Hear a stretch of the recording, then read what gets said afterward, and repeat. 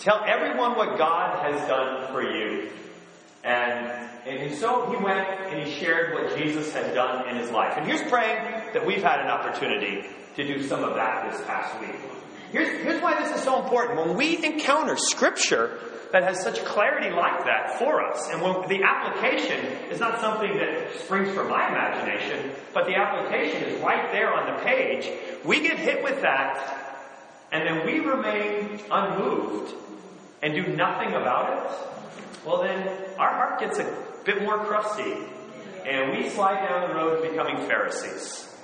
And I think for any of us that didn't really allow the Scriptures to give us a challenge, to put an application into place where we don't really listen to the Word, but we do what it says, that if in any way we were anything but engaged in the conviction of the Holy Spirit, or if we pushed it off, let's be a bit alarmed right now. And to recognize we're in the Word of God. This is a huge deal. This is explosive, amazing work of the Holy Spirit that has come together. And for us to not just kind of be somewhat amused by it, but really called to be the body of Christ by it. And so now, as Jesus makes his way from that amazing story and that application, we now see him encounter two astounding situations. And it's a situation where at the center of it is a whole lot of shame that's involved. And before I read the passage, I just want to talk about that for a second, because maybe it's you sitting here right now, or maybe it's somebody that you know that you need to make a little extra effort for. But I think for most of us, it's really us in some different ways, that we may be harboring some sort of a shame that we really don't want to bring out into the full open. And afraid that if we do, we'll be viewed differently by a community of faith, by the very body of Christ.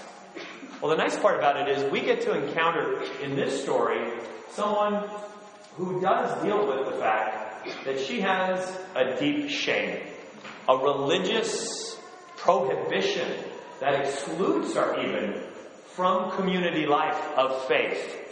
And yet Jesus' insistence is that this is all to be reconciled, this is all to be made right, this is all to be brought out into the open. Not just kind of hide and gloss it over and hope for the best in all of this. And it was a couple of years back when Deb and I were serving in the ministry up in Northern Virginia. And I began to have a friendship with one of the husbands who was not yet in the faith. His wife had been very faithful. Her name was Nettie. And her sons were faithful. It was really astounding. And her husband was really great. I mean, everybody would say, great guy, talented guy, fun guy, advanced in his career. He was also a classical jazz guitarist of the highest order. Really terrific guy. And I'm not telling on him because he's shared this story many a time.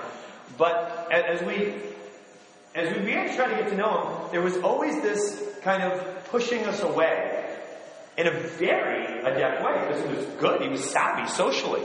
And so before you even knew it, you were off the scent of what the Holy Spirit was trying to help him be convicted of, because he just did it so artfully. He really was an artful dodger of conviction, and very polite all along the way. And I was like, we missed it. But everybody had a sense that there was something hidden in Jack's life. And that for whatever reason, he wasn't really leading the victorious life that it seems that he was built for. And if anything, he was just half-stepping it, hoping that somehow if he rolled the dice with all these secrets, things would work out for him at the end in Judgment Day. And finally, his two sons decided, we don't know what it is, but we're going to make the best appeal that we can. And Jack had this big armchair, as I guess a lot of dads have, and he's there in his basement man cave, and his two sons come downstairs, and they're both in their late teens, early 20s at this point. And they came down, and they both knelt in front of the ottoman at the feet of their dad. And they prayed together, one with another, right before their dad, and they prayed that they would have the courage to talk to their dad. about everything that they needed to talk to. And that's a bit of an awkward position at that moment. There's no kind of artful dodging, savvy social skills that are actually going to take you out of this one. And I think Jack realized that as he sat there like, there is no place to run. He even felt the Holy Spirit really had kind of surrounded him and brought him into this place where it's going to have to come through. And so then his sons, they grabbed his hand and they told him how much they respected him and they loved him. But they didn't know what it was, but they knew there was something that kept him from really running after the full surrender and trust in Jesus that they know really ought to have been his life. The joy that would come from living that kind of a life. And they insisted, and then finally, as they were there weeping, Jack began to weep as well. And then he came clean. And he shared with them that on the other side of the D.C. Beltway, there was another family, and it was also his family. There was another woman that thought of herself as his wife, and another child who thought of herself as his daughter. And I don't think they knew that's what was going to come out at that moment. And they were floored, and they were on the floor at this point. But they prayed, and they were gracious, and they wept all the more that the Holy Spirit had worked so powerfully to allow him to have this breakthrough that he was trying to manage with all that he had. And so clean he came. And within the next week of studying the Bible, we were able to see him baptized into Christ. His wife forgave him through that process. She has become like a second mother to his other daughter, brings her to church all the time. I mean, it's an amazing story of what it is that Jesus wants to do to be able to reconcile us, no matter how dark or deceived or ashamed we may become. And so as we look at Jesus making his way through the crowds, we're not at first going to appreciate the depth of the shame of the center story here, but I hope to be able to give a little bit of background to be able to make it a bit more clear. So in verse 40 it says, "Now when Jesus returned, a crowd welcomed him, for they were all expecting him. Then a man named Jairus, a synagogue leader, came and fell at Jesus' feet, pleading with him to come to his house, because his only daughter, a girl of about 12, was dying." As Jesus was, and by the way, imagine trusting Jesus this much. Your 12-year-old daughter is having her last breaths. And rather than remain with her, you decide you're going to get up, get away, leave for this unknown element, this healer named Jesus, and leave your daughter. Even right there shows that there was a bit of trust in this man. He lived in the same area as Jesus. He would have known of some of the exploits of Jesus.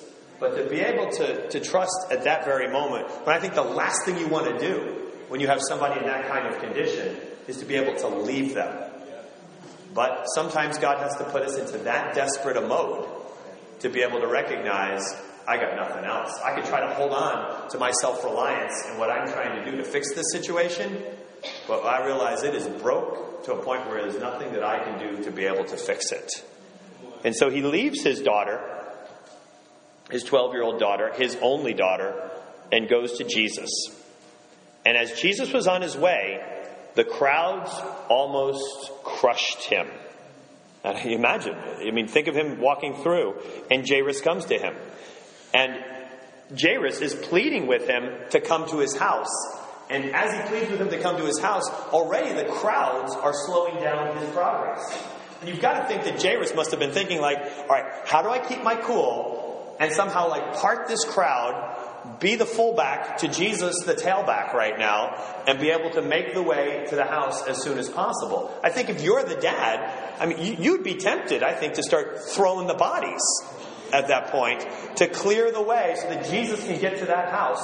You left that house. That was hard enough. And then to be just kind of stuck in this slow-moving crowd as they're all kind of moving around has got to be just infuriating to the man. But it's going to get much worse for him. Because not only is the crowd moving at a glacial pace, but now it's going to stop. Because in the midst of this throng of crowd that is crushing in on him, verse 43, a woman was there who had been subject to bleeding for 12 years, but no one could heal her. Now, this is what Luke writes. And we know from Colossians 4:14, Luke's profession.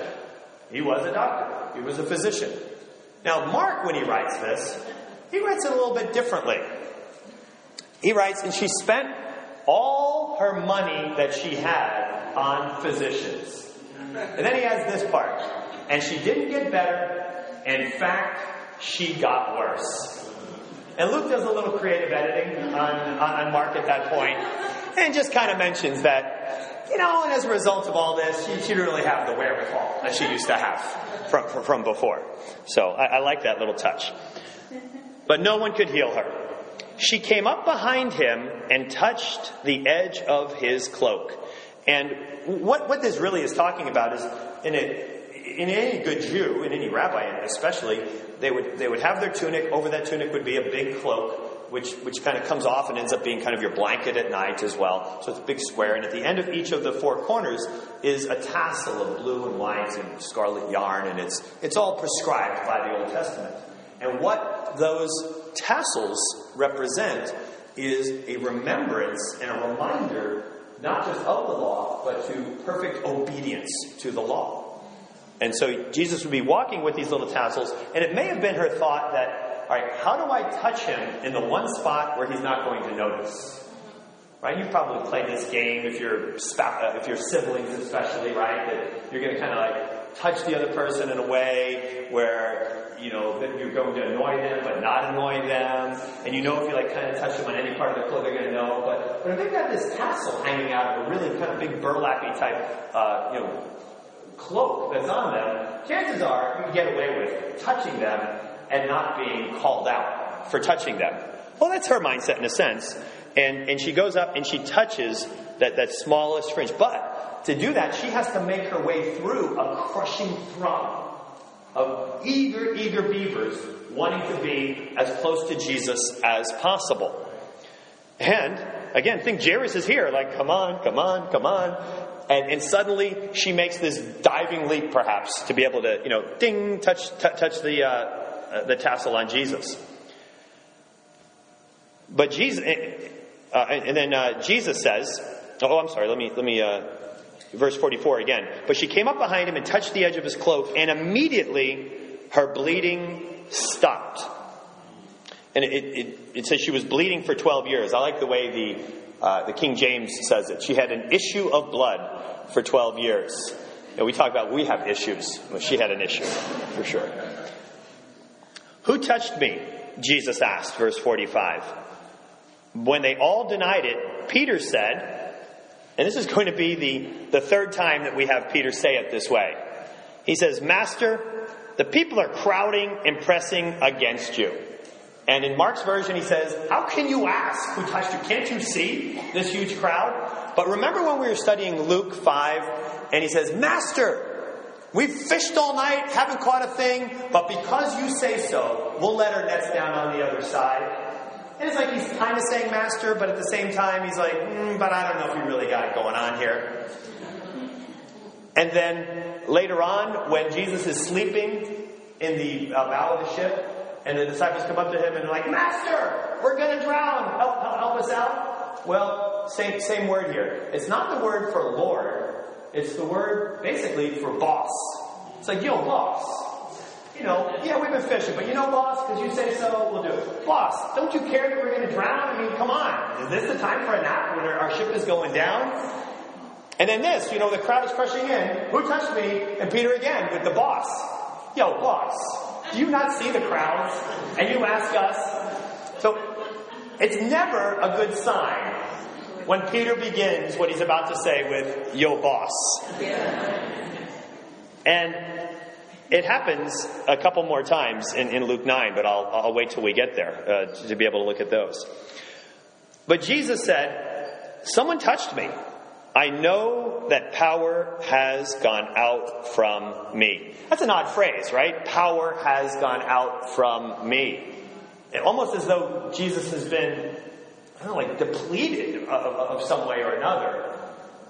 And the best way that I can help to understand that for myself, anyway, is to look at what Isaiah 53 says about Jesus. And Jesus it's said about him also in Matthew 8:17. For your notes, just put it down. Isaiah 53, 4-6, or Matthew 8:17, where it says, "Surely he took up our infirmities and he bore our illnesses." We appreciate the idea that Jesus took on our sins, but Matthew 53, as well as Isaiah 53, as well as Matthew 8, also makes it just as clear, not just about sin, but also about all of our weaknesses, all of our infirmities. He's ultimately setting us up for imperishable bodies. By his resurrection, having borne all that we have, rising imperishable, he is setting us up, even through his earthly life, for what will be a life without illness, a life without infirmity, and a life without sin. And here's a little precursor of that, as he takes on very directly what will ultimately be taken care of for all of us, even our weaknesses, infirmities, sicknesses, or illnesses.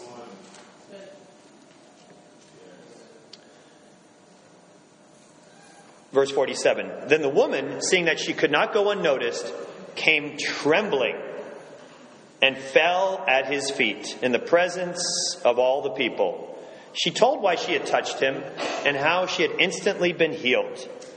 Then he said to her, 'Daughter, your faith has healed you. Go in peace.'" We'll talk about that more in a minute, but Jesus makes sure that this thing is coming out into the public notice.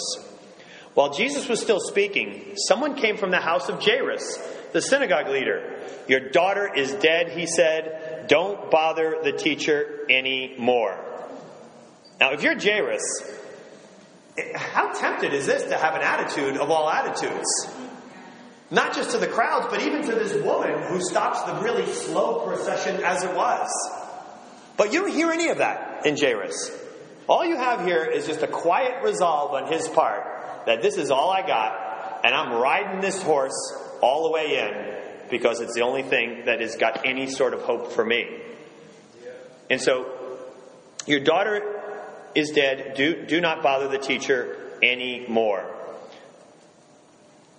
Hearing this, Jesus said to Jairus, "Don't be afraid.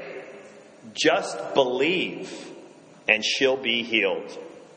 It may have been actually easier for him to believe, having just seen Jesus say to this woman, "Daughter, your faith has healed you. Go in peace." I think it gives him a bit of a kind of a vision and a leg up of what it is that he thinks can happen. When he arrived at the house of Jairus, Jesus did not let anyone go in with him except Peter, John, and James. Maybe it's because any matter needs to be established by 2 or 3 witnesses. Maybe because Jesus only works in the presence of faith. We're not exactly sure of this. But just Peter, John, and James. And the child's father and mother. Because they obviously had faith as well. Meanwhile, all the people were wailing and mourning for her. "Stop wailing," Jesus said. "She is not dead, but asleep." Now, this wailing that you think of is not just you having a really hard cry over something. These are professional wailers that would have been there. As a matter of fact, they're referenced in Jeremiah chapter 9, 17 and 18. There in Jeremiah 17 it says, "Go call for the wailers, the women, and ask them to come. Send the most skillful of them." There's actually a skill in this wailing ability that you're able to have. And years ago, when we went to Israel, I was at the Wailing Wall. And at the Wailing Wall, there was a woman that was standing next to me, and she had this skill. Boy, did she have this skill. Remember, I've taken videos of it, and probably on some of our YouTube channels or something. But as she's kind of doing it, she kind of has this high-pitched scream, and then her tongue is doing something kind of wild in the process of it to make it kind of reverberate a bit. But it is most likely the same idea that would have been filling this little house with this huge, anybody here know how to do it? But while I was at the Wailing Wall, I was trying to, in our attempt to speak English to one another, ask her, hey, can you teach me how to do this? And so she was trying to teach me how to wail in the process. And we kind of bonded over that. And she was like, I would stick to singing rather than the wailing. So I do. Now I just sing all the time.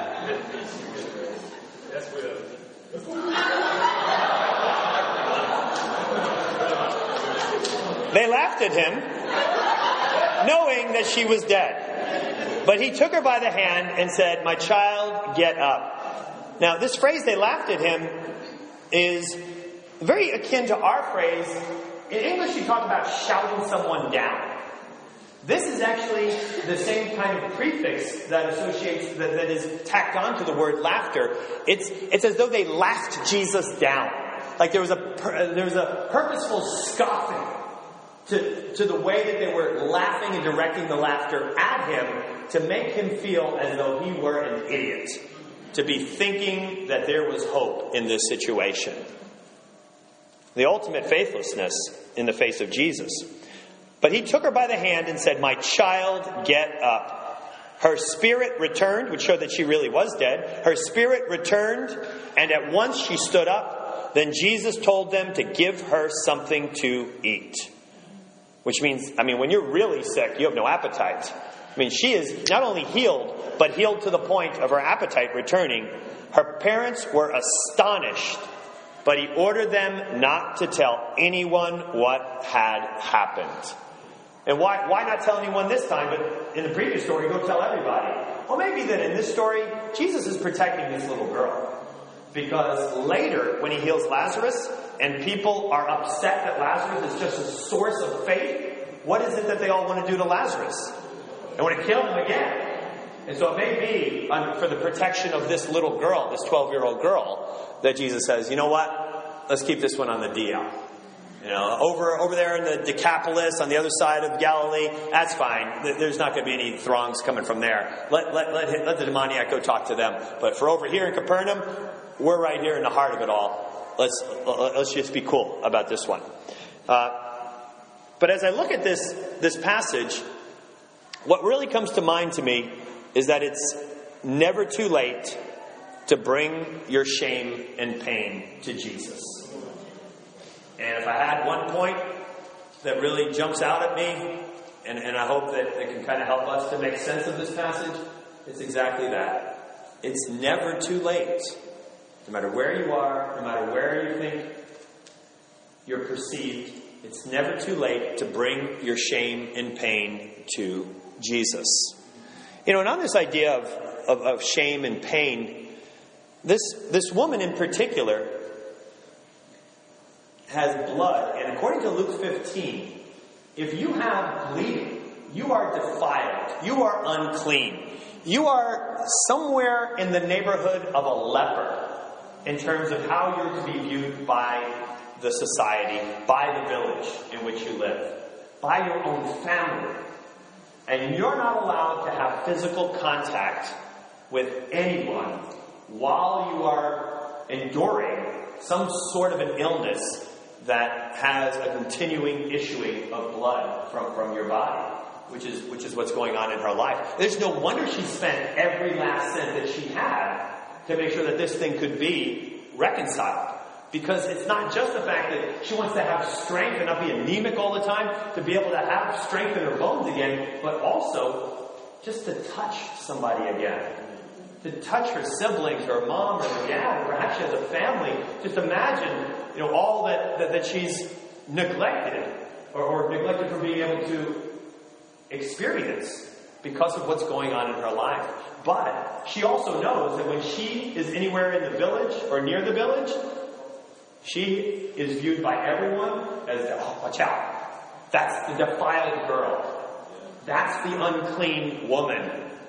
Don't go near her at all, or else you won't be able to participate in society for a whole week. You'll be put out of the camp. You'll be put out of the village for an entire... Do not go near her at all. And so imagine the attendant, the accompanying shame that hangs over her everywhere she goes. To see an old friend, her face to light up, only to realize, there can't be a connection.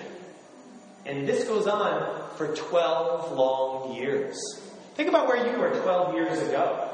What was going on in your life in 2002? Think about it from 2002 until this day.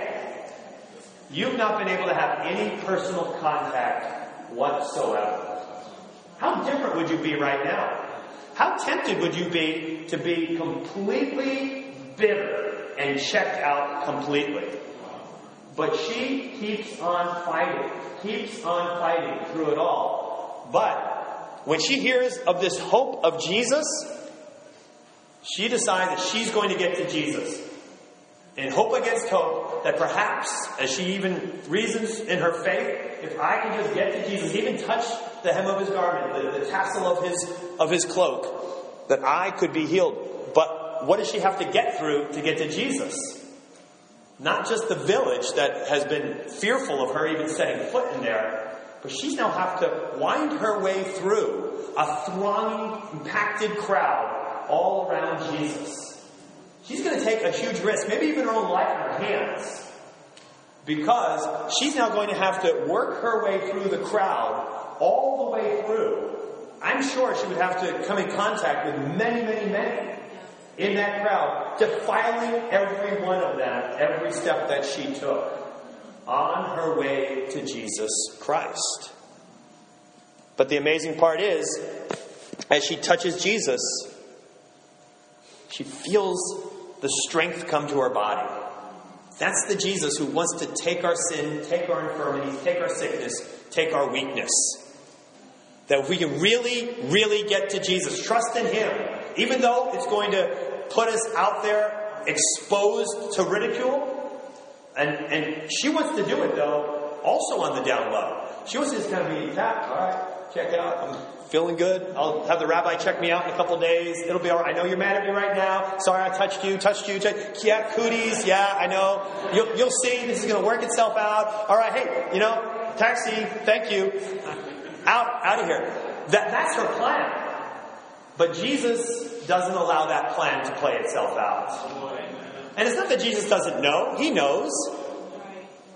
But he wants to give her the opportunity, rather than be forced, but give her the opportunity to come forward and really get reconciled.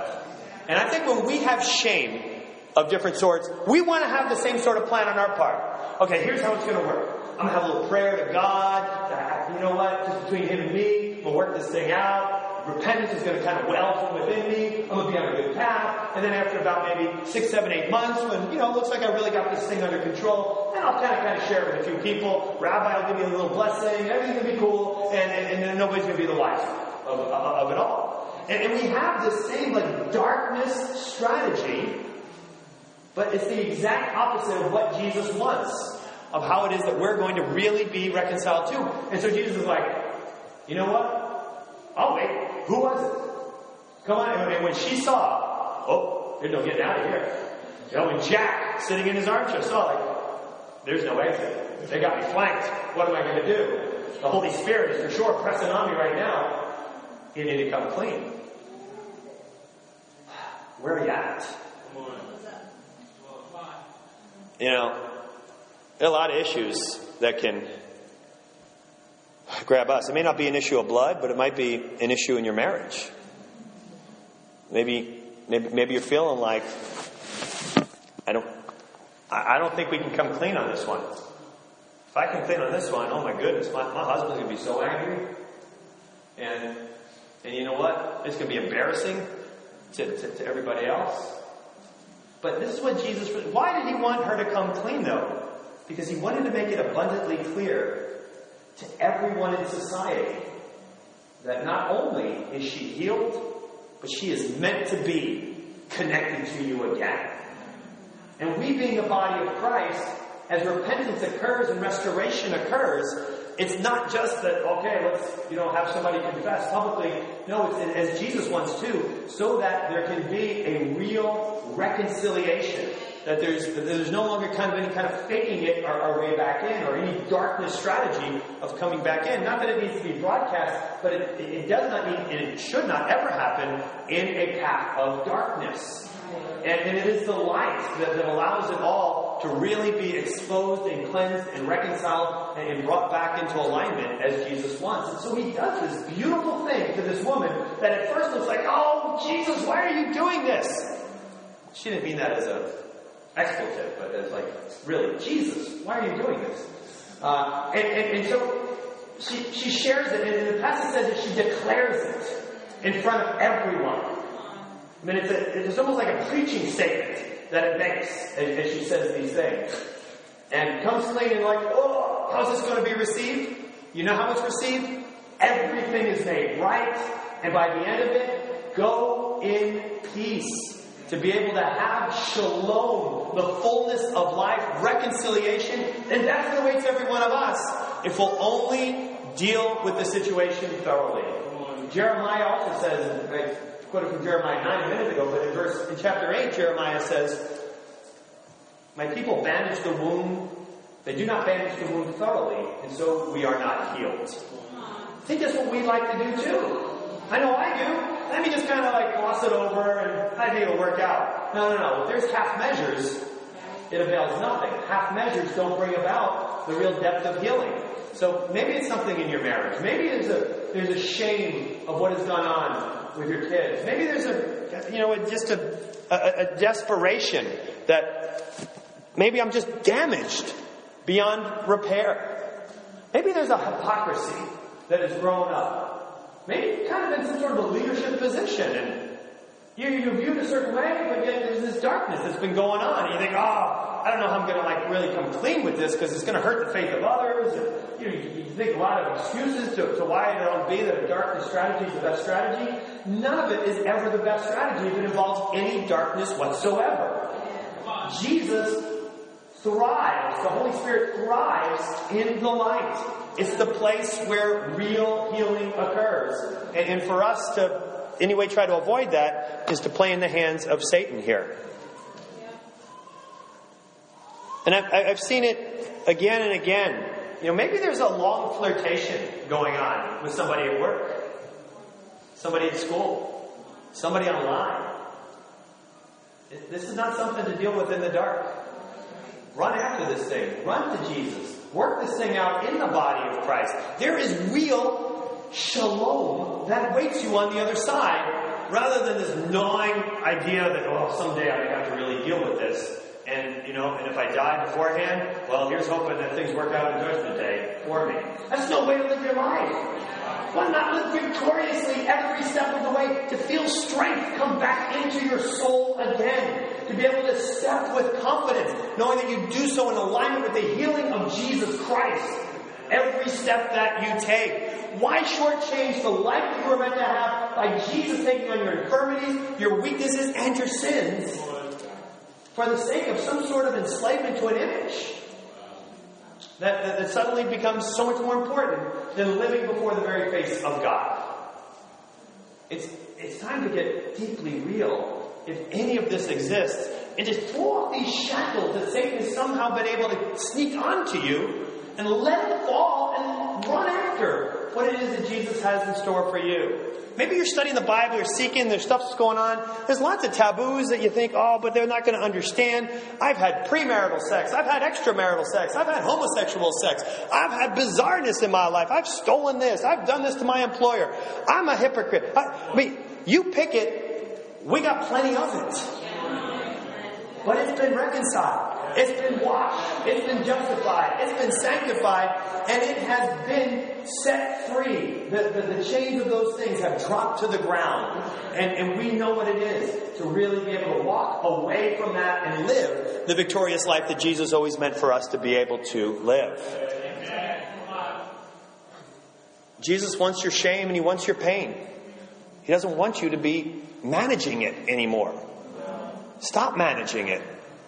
Ditch it. Give it to him. And it's not too late. It's not too late to bring him your shame and pain. Jairus, I'm sure, had every thought. It's too late. It's too late. But he hung on. He hung on. And in that faith, Jesus worked. Jesus always works in that way. Think of all your favorite Bible stories. Think of the VeggieTales that you cut your teeth on growing up. Every one of those is like, oh man, he's really in a pickle now. But how's he going to get out of this one? You pick it. I mean, is it Joseph in the cistern about to be sold into slavery or killed? Oh, look, God pulls him out. Or is it Moses before the Red Sea with Pharaoh's army bearing down on him? What's he going to do? Oh, look, God worked it out. Maybe it's Gideon, who God made sure that he put him into a rough situation. You got 32,000 troops? That's not a really good story. What kid's going to grow up talking about the sword of Gideon when you had 32,000 troops, they had 20,000, and you walked and stomped on them? There's nothing inspiring about that. You just beat them down. There's no story there. Let's do this. Let's take you down to 10,000. No, 300. How about that? 300. And then you're going to break them into 3 parties of 100. And you're going to take down tens of thousands of Midianites like that. How about that? All right. Good. Play it out. Let's see how it works. This is God's specialty. If your life is too together, maybe you need to kind of fumble a little bit more so that you can be part of his specialty working there. How about Ruth or even Naomi? Don't call me Naomi anymore. Call me Mara. I'm bitter. Everybody died. There's no food. What's going to happen to me now? Voila! David is in your very family line. How about David? Little guy. Big Goliath. Oh no, how's it going to work out? Hey, this is just the stuff I need, says God. Take it on. Or even Elisha, the encounters the widow. New widow. Husband just died. He's a prophet. Great man. She's all alone. She got 2 boys. But now the creditor is coming and he's going to enslave the 2 boys. What's the girl to do? Oh, wait. Here comes God. All is fixed. You are now financially set for the rest of your life. How cool is that? A couple chapters later in 2 Kings, there's a famine in Samaria. People are like having a hard time. They're eating their babies. They're arguing about, well, we ate my boy. Now we're going to boil your boy. And the lepers are there saying, oh, what do we do? And we're all going to die. Let's go out to the camp of the Arameans, see what happens. Oh, wait, there's food galore. And they connect everybody else to it, and God prevails, just as he said he would through the prophet Elisha. I mean, you think, oh, but not me. I'm too far gone. The clock is ticking. It's too late. It's not going to work. That's what God specializes in. What, I mean, do you only have faith in being the favorite? I mean, God gives you faith in being the underdog over and over and over again through all of this. Not to mention, 3 guys named Shadrach, Meshach, and Abednego. Oh, what's going to happen to them? They're in the fiery furnace. How about Daniel in the lion's den? How about Peter in prison? How about Paul in prison? You pick it. This is what God specializes in. And it's not too late. No matter where you are. It's not too late in your marriage. It's not too late with your kids. It's not too late as you try to seek God. It's not too late to finally come clean. It's not too late for all of this to get right. It's not too late. But to really allow this Jesus to be your Jesus. This Jesus who specializes in the depth of shame and pain and weakness and mess and misery and filth and defilement, to be the Jesus who wants to embrace you in the midst of all of that. And even though it may have been going on way too long, way too embarrassing, now's the perfect time for that to be the very case.